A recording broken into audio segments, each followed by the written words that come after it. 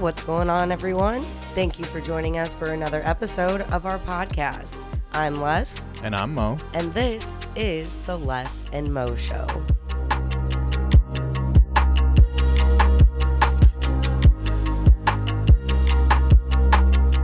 What is happening, everyone? Welcome to episode 9. I hope all of you are out there doing well.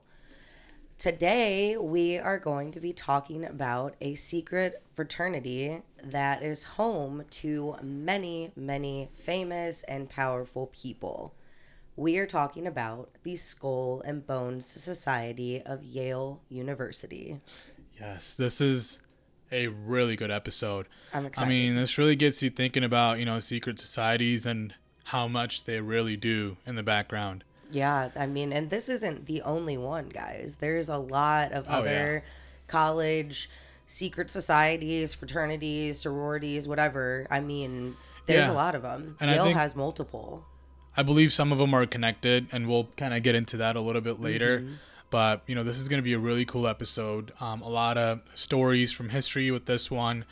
Wondering about if the elite are really recruiting for the next generation. So let's dive into the Skull and Bones. So the Skull and Bones Secret Society started in 1832 at Yale University, and it was founded by William Huntington Russell and Alphonso Taft. So Taft would actually go on to be the Attorney General, and he would hold other notable positions in politics. He worked under President Ulysses S. Grant, and he was also the father of President William Howard Taft. Russell would start an organization with Daniel Coit Gilman, where they would manage the society's assets. It is called the Russell Trust Association. When the fraternity was founded, it was referred to as the Order of the Skull and Bones. Other names have been the Order, Skull and Bones, Order 322, and the Brotherhood of Death. So just right away, you're starting out with two pretty heavy hitters, like the father of President Taft. So that's crazy right there. And he was powerful himself. He worked for President Grant, and he was a really prominent political figure. So two pretty powerful men starting the society out.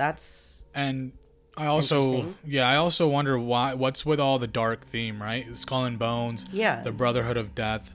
So it's just with the name, the Order as well, the Order of the Skull and Bones. Just a lot of weird names that they pick. It's like they're trying to add this like element of mystery and surprise and suspicion. It's obviously not a normal fraternity at a college. It's not like a Greek themed or at all, so Delta Kappa Pi, like it's the Skull and Bones. Like what? So each spring during Yale's official tap day, Skull and Bones selects 15 members to join.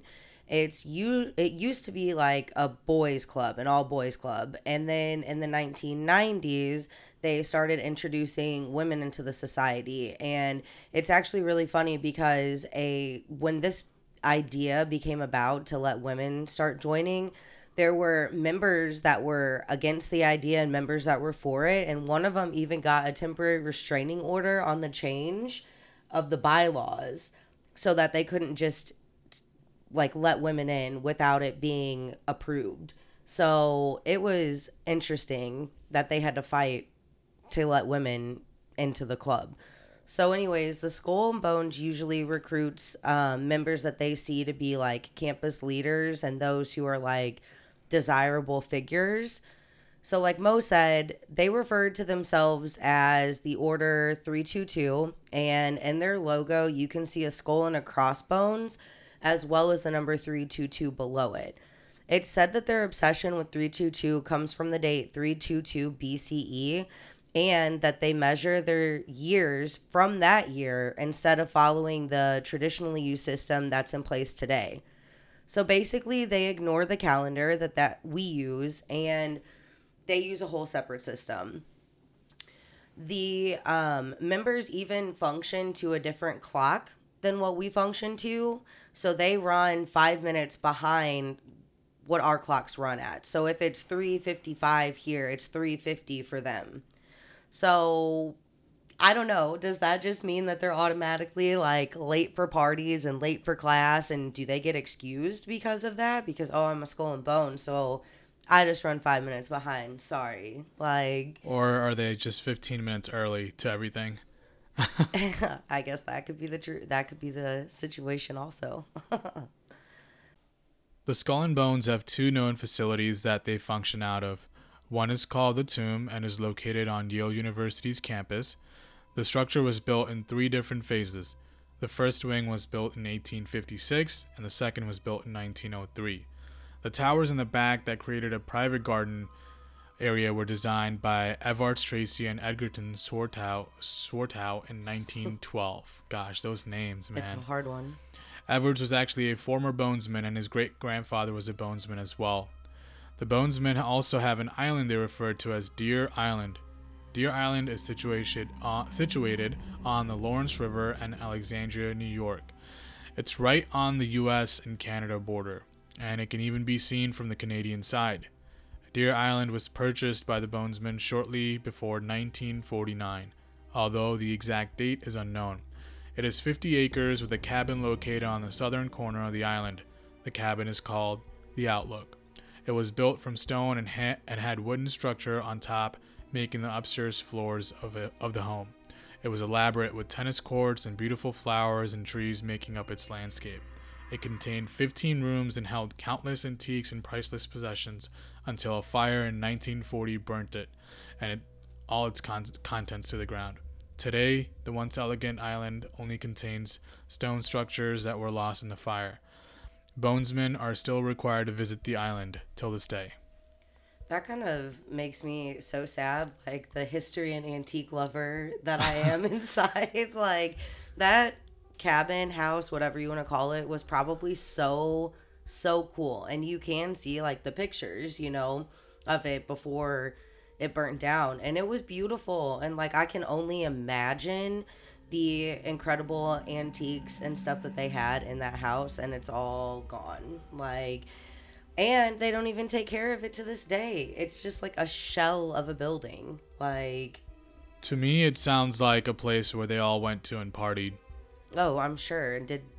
That's why no one is really keeping up with it, and yeah, it sounds like a big cabin in the middle of an island that they all went to and just partied. But if you're still gonna make your members go every year, then why are you not making it a retreat house again? And please don't tell me that they don't have enough money, because they rake in millions every year. Because they're probably gonna break it all down and burn it and use it in a ritual. I wouldn't be surprised if the fire was an arson started by them. Yeah. Damn. Yeah, that'd be something. But it's just sad, like when you have something that elaborate that your founding fathers like left to you, why would you not take care of it? But let's talk about some of the famous bonesmen and what kind of recruits they are looking for. So it's said that they would look for campus leaders and those of great stature. People who would later go on into positions of power is basically what they wanted. So women and minorities, though, were not allowed into the group for the majority of the society's history. Mostly, they were looking for, like, white Protestant men. How boring. So, this author, Alexandra Robbins, wrote a book on Skull and Bones and detailed it pretty heavily. She got interviews with people you would be surprised she got interviews with. But one of the interviewees, he did not want to be named, ended up stating that if the society had a good year, this is what the ideal group will consist of: a football player captain, a chairman of the Yale Daily News, a conspicuous radical, a whiff and poof, a swimming captain, a notorious drunk with a 94 average IQ, a filmmaker, a political columnist, a religious group leader, a chairman of the Lit, a foreigner, a ladies' man with 2 motorcycles, an ex-serviceman, a African American, and if there are enough to go around, a guy nobody else in the group had ever heard of. So, I mean, He's messing with her on this. I think he's, yeah, like, that's silly. Like, maybe some of it is kind of accurate, like a football captain. Okay, I can see that. Like, you A know. notorious drunk with a 94 average. Well, maybe they needed, every group has that one dude, Leader. you know, that one guy who can chug a 12-pack of beer before somebody can finish one can. Like, they're looking for leaders in each group that would potentially go out after college and be leaders something in real life. Yeah, be something, like, make a name for themselves, even if it's in their like, industry. Yeah, and even if it's in, like, I guess this drunk dude with a 94 average IQ is just going to be like entertainment value later on. I don't know, but yeah, it definitely seems like he screwed around with her with that quote. But the Skulls went as far as hardly ever letting Catholics join, and they never let anyone of the Jewish faith join. But by the 1950s, that all changed, and the Bones eventually let any faith or ethnicity into the group, but women were still not invited until 1992. That's BS. But some of their notable members include George H.W. Bush, George W. Bush, and their father/grandfather, Prescott Bush, who was actually rumored to have stolen the skull of Geronimo from his grave in order to display it in the tomb. Other members that are pretty notable would be like John Kerry, who was the senator, Time magazine founder Henry Lucci, William Washburn, he's a senator of Massachusetts, and CIA agents and even more powerful figures throughout the United States.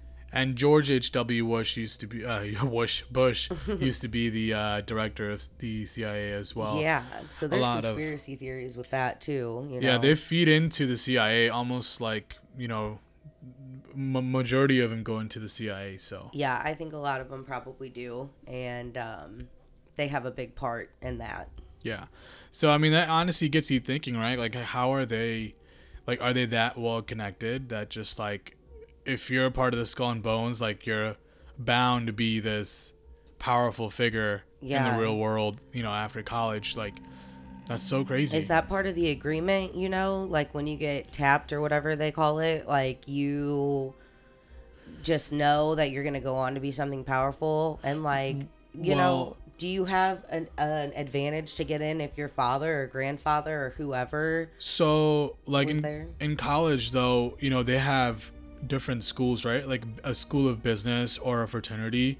Obviously that school of business or a fraternity has a very long history. Yeah. So they have a history of people that have already been powerful. So as these kids come and go through this fraternity, they're already connected with these people that are already powerful in the real world. Connections. So that's what happens. Like, it's a network. It's all about who you know. Yeah. So and that's true with any aspect of it. You know, you gotta, if you have connections, you're more likely to get that's what I'm where you exactly need to go, you know. It's like a LinkedIn, but for the elite. Oh my God, the original LinkedIn, Skull and Bones Society. Oh my God. The Bonesmen are known around Yale to participate in what's called crooking. Crooking is where they steal items from around campus from other secret societies at Yale. They always try to one-up each other with their items.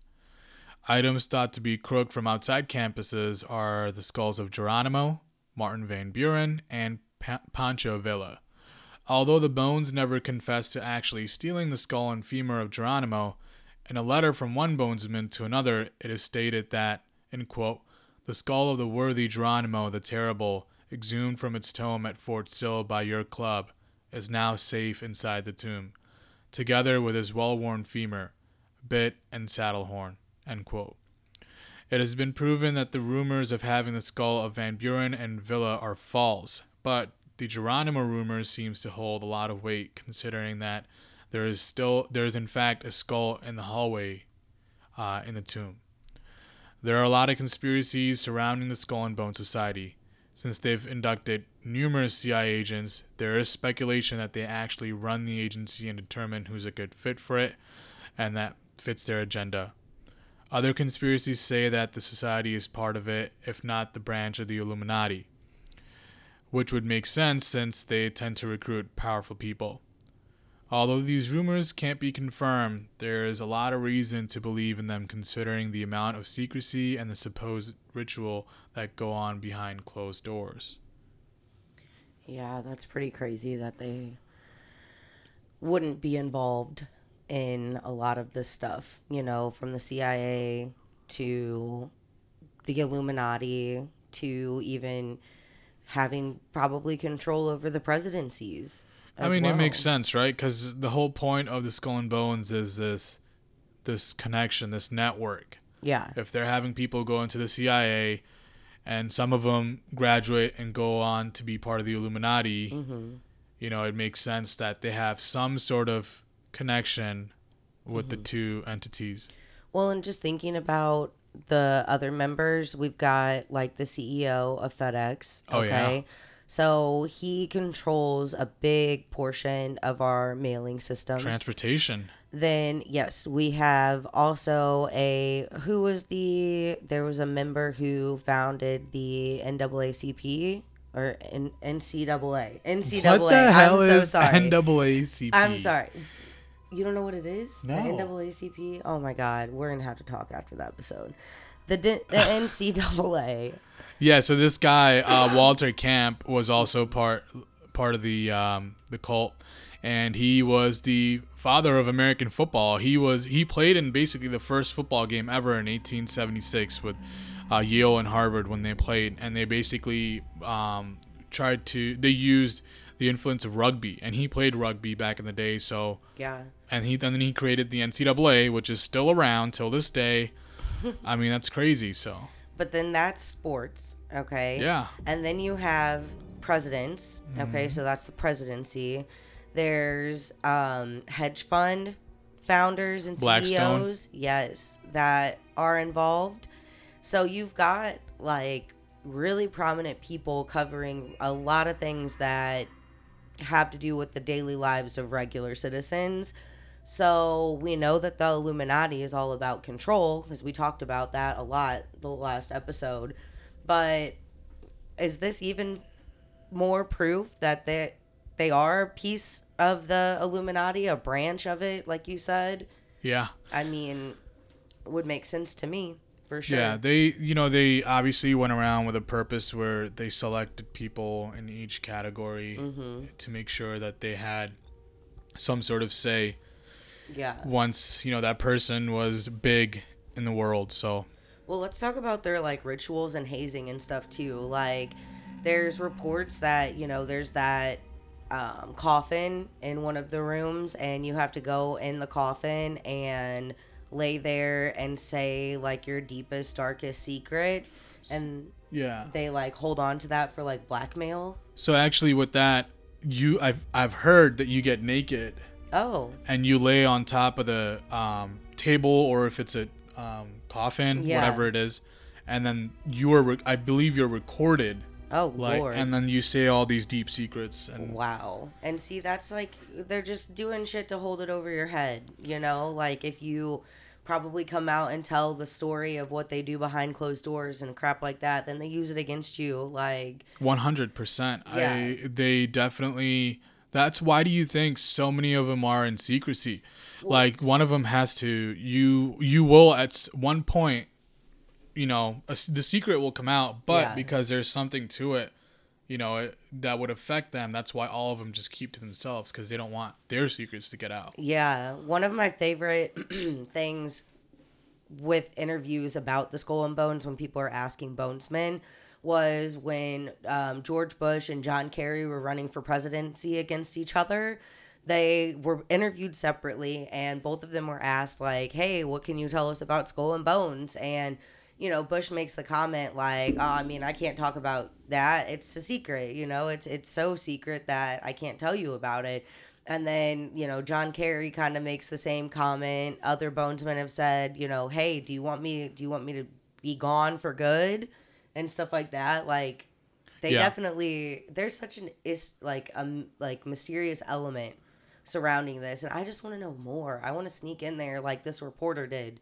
There was a reporter who kind of snuck in with these like rival secret society members. Like, they like took all these cameras and stuff, and it says that they basically, what they're saying in here was there's a wall in the tomb, and it doesn't have like priceless artworks that they've stolen from campus and stuff. It literally has stolen license plates.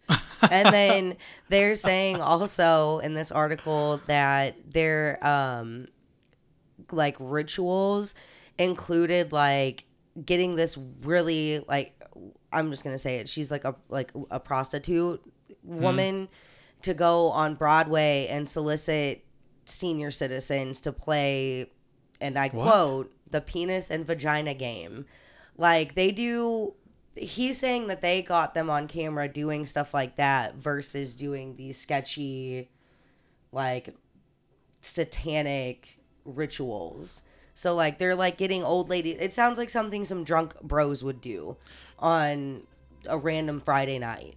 To me, it sounds like, honestly, they're doing some fraternity shit that, like, normal fraternities do, but they make it seem all secret and mysterious to mess with everyone. That's my whole thing, too. That's what I was kind of trying to say at the beginning of this, and I was like, well, shoot, let's get through this before I make a final assumption. But, yeah, I think that these founding fathers or whatever of this society were just like, they had certain intentions going about it, but I think from what we've learned, like, things started to fall apart, and it wasn't this like noble society any longer. They're even, you know, the Deer Island retreat house burnt down and they didn't fix it back up. Like, I think that it's really just become more of a frat versus some like secret society that has satanic like elements to it and stuff like that. Like, I think it's just drunk bros hanging out, doing stupid stuff, and that's about it.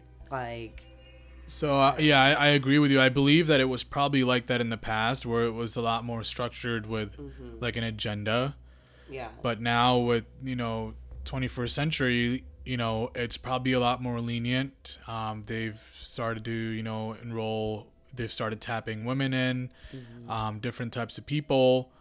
So the agenda is probably not the same as it was in the 1800s, but I still do believe that they have a big part in a lot of the leadership roles in real life world after college. And some of these members grow up to be powerful people, and they use the power of the Skull and Bone Society to somewhat control them, you know, in real life. But I also do think that, you know, they were some guys having fun at the same time, messing with people, because, you know, everyone did make it a big deal about, oh, who are these? Yeah. Who is the secret society? What's up with them? Why are they so secret? So. Yeah, even the mainstream media has gotten involved, and the Skull and Bones Society has often been depicted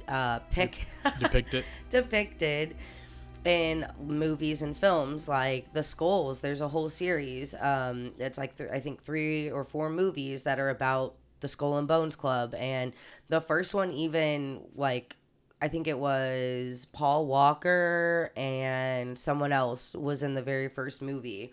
But, you know, Seth MacFarlane, of course, with Family Guy, American Dad, all of that, he makes references to it. The show The Good Shepherd has a character who was a Skull and Bone member. Then The Simpsons, of course. And I don't know, man, if this, whatever The Simpsons had to say about Skull and Bones, it probably is true, because they're damn near accurate on everything else.